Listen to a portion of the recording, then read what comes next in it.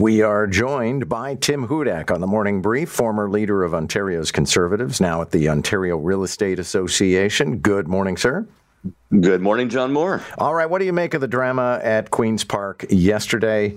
The Conservatives calling out an MPP, an NDP MPP, over her remarks on Israel-Palestine, and the NDP saying, yo, dudes, we got bigger things to worry about.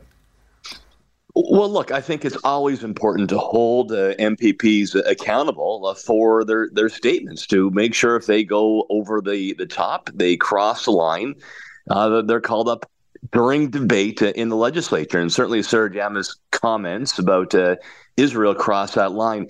But I have my own line there, John. I do not believe that you should be censoring MPPs, like taking away their ability to enter debate and ask questions in the legislature. In my 21 years there, I don't recall this. In fact, it never happened.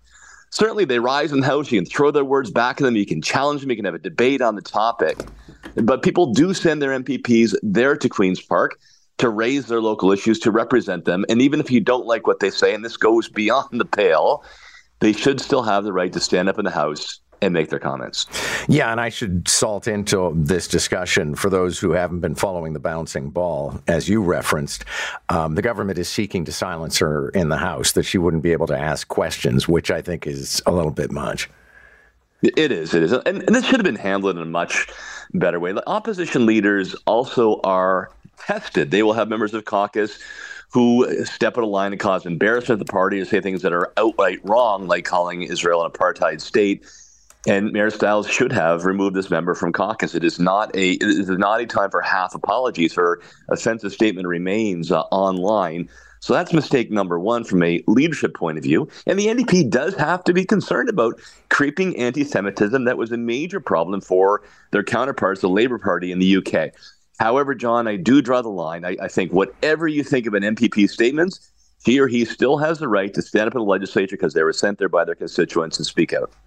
Okay, let's kind of stick with a similar theme for a moment. This is York Centre MP Yarara Sachs, and she is in the cabinet, the federal cabinet. She's a Jewish mother of two teenage girls, says that one of her daughters had to hide the Jewish star, the Star of David necklace that she wears, because she was afraid. And I guess that just informs the general level of fear and acrimony out there right now.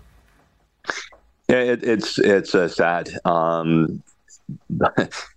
I think it's a reality that many Jews are facing in Ontario. I certainly hope that I'm not sure what age her daughter is, but can you imagine, going to a place like York University, where you see the student unions, outright with anti-Semitic comments, and continuing down that path. I remember many of my members of my team, and this was a few years ago now, at particular universities, at York especially, felt called out on campus because of their Jewish faith. They felt intimidated. They felt they couldn't walk around. And I have no doubt that the depths have become deeper when it comes to anti-Semitism. I think it's sad, and I think it reinforces my earlier point. Every time in Canada we see an occurrence of this, we got to call it out. Meanwhile, and I realize this is specific to Quebec, but it's going to affect some would-be students perhaps from Ontario, Quebec doubling tuition for out-of-province students, and the overwhelming majority of out-of-province students are coming to Quebec to study in English. So a lot of people think this is just an attack on English institutions in Quebec. And may very well be, and you'd have much more insight, John, on the politics within the province of Quebec.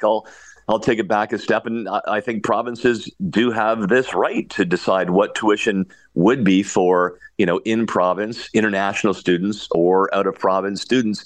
This actually surprised me. There's that much fuss, to be candid about it. I remember when I went to the University of Washington, John, I did my master's degree in economics there, and it's very common in the States to have in-state tuition, which is subsidized by the taxpayer. It's, give back to the students, hope that they will stay there. And then out of state had a much higher tuition rate. I was international, so mine was higher still. And I remember a lot of my friends in my class went as quickly as they could to get state residence. They get the driver's license to save on tuition. So I actually think this is a sensible policy. Maybe, sure, it plays to anti-English sentiment in the province of Quebec, but all of the universities will have the higher tuition. I do believe that a government has the right to charge out-of-province tuition for non-residents. What do you make of this? I think we can honestly call it a bombshell. The guy who was accused of killing 4 members of a Muslim family in London, he was on the stand again yesterday and admitted that he actually kind of did like a dress rehearsal in Toronto. So this whole thing could have unfolded here. Any visibly identifiable Muslim in Toronto could have been his victim. Absolutely chilling.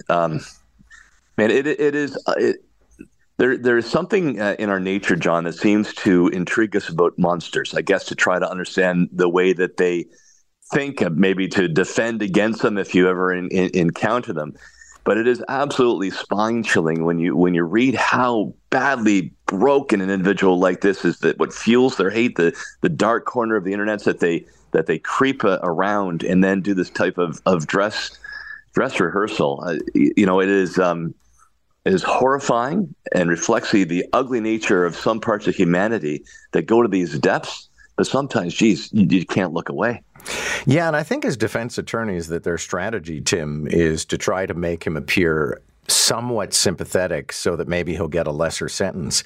But it was interesting because Michelle Molosky's been covering this for CTV and for us, and she's been joining us in the morning to talk about the trial. And I said, okay, set aside your journalistic principles for a second. Did it make you any more sympathetic to him?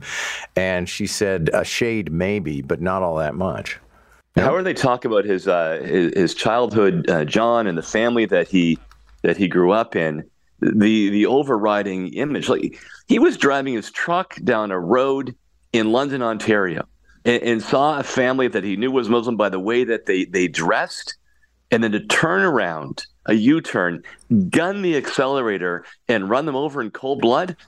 You can't make that creature sympathetic. No, I would tend to agree. And of course, we await the verdict.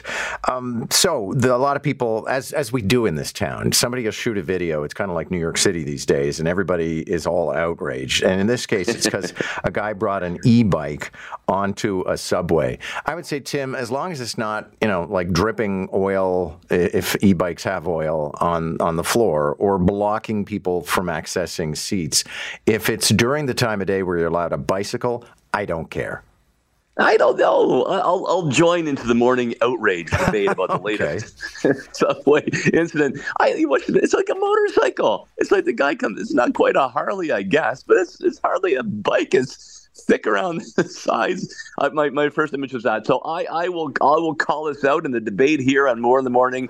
I think that kind of elaborate e-bike or whatever it was, it looks like a motorcycle, and I think security should have stopped him and taken him off, and this does cross the line, and as you can tell, I'm absolutely outraged. I know. I always say we don't do outrage on More in the Morning, but apparently Tim Hudak does. I think this is going to be an increasingly important issue, though, because apparently what happens is people who are delivering food on e-bikes quite frequently get on the subway in order to climb a hill or just to cover some distance. So we're seeing more and more of them. Yeah, I don't know. I mean, I don't ride the subways as much as I used to, more east-west than north-south from North Toronto. But when I'm on there, I see the bike. I get that. But if it is not for people with movement disabilities, John, I don't like any kind of motorized bike on there. I'll say no on the subway. Yeah, all right. Good to have you, sir. Thank you. Have a fantastic day. It's Tim Hudak. He's with the Ontario Real Estate Association.